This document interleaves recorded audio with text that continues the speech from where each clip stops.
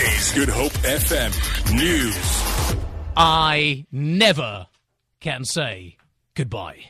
Good morning. 2 people have died in separate collisions on Western Cape roads. Provincial Traffic Chief Kenny Africa says in the first incident, a 37-year-old female motorcyclist crashed into a lamppost at Brighton Road near Kraaifontein yesterday. It is unclear how the incident occurred. Africa says in the second incident, a 50-year-old motorist also lost control of his vehicle. And then early this morning, around about 1 o'clock, yet another accident in the Hexerow Pass on the N1 between Worcester and the Dorings, where a driver of his Mitsubishi motor vehicle also lost control. The vehicle then overturned and the driver also died.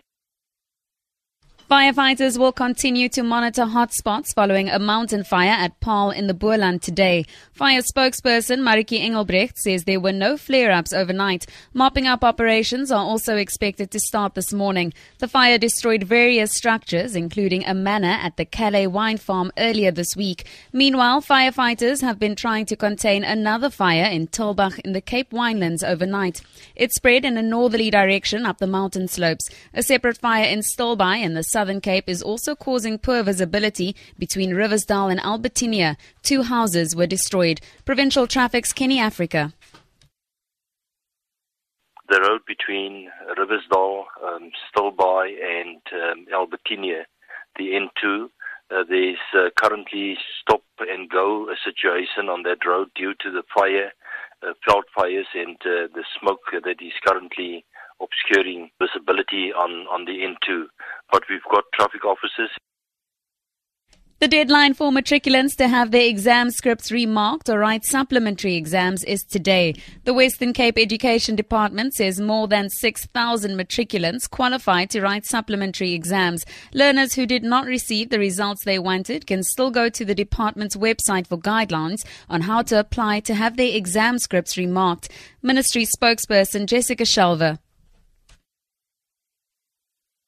A total of 6,672 candidates that qualify to write the supplementary examinations, which presents them with another opportunity to pass the NSC. For the less than 1% of the learners who did not pass the NSC or qualify to write the supplementary exams, there is still the opportunity to apply to write the NSC at the end of 2017 as a repeat candidate. Outgoing U.S. President Barack Obama has warned his successor, Donald Trump, not to lift sanctions against Russia unless he reverses what he described as its violations of Ukrainian sovereignty. In his final press conference as president, Obama said Russian President Vladimir Putin had created an adversarial relationship between Russia and the United States reminiscent of the Cold War. The BBC's Barbara Plett-Usher reports. President Obama sounded a warning on Russia that he and his top aides have been making with greater intensity as his administration winds down.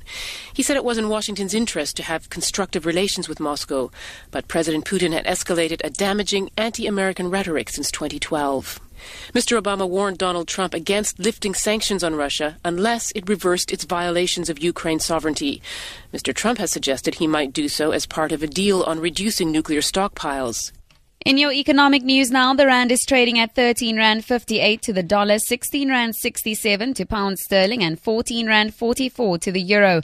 Gold is trading at $1,202 per ounce, and the price of Brent crude oil is at $54.35 a barrel. For Good Hope FM News, I'm Tamara Snow.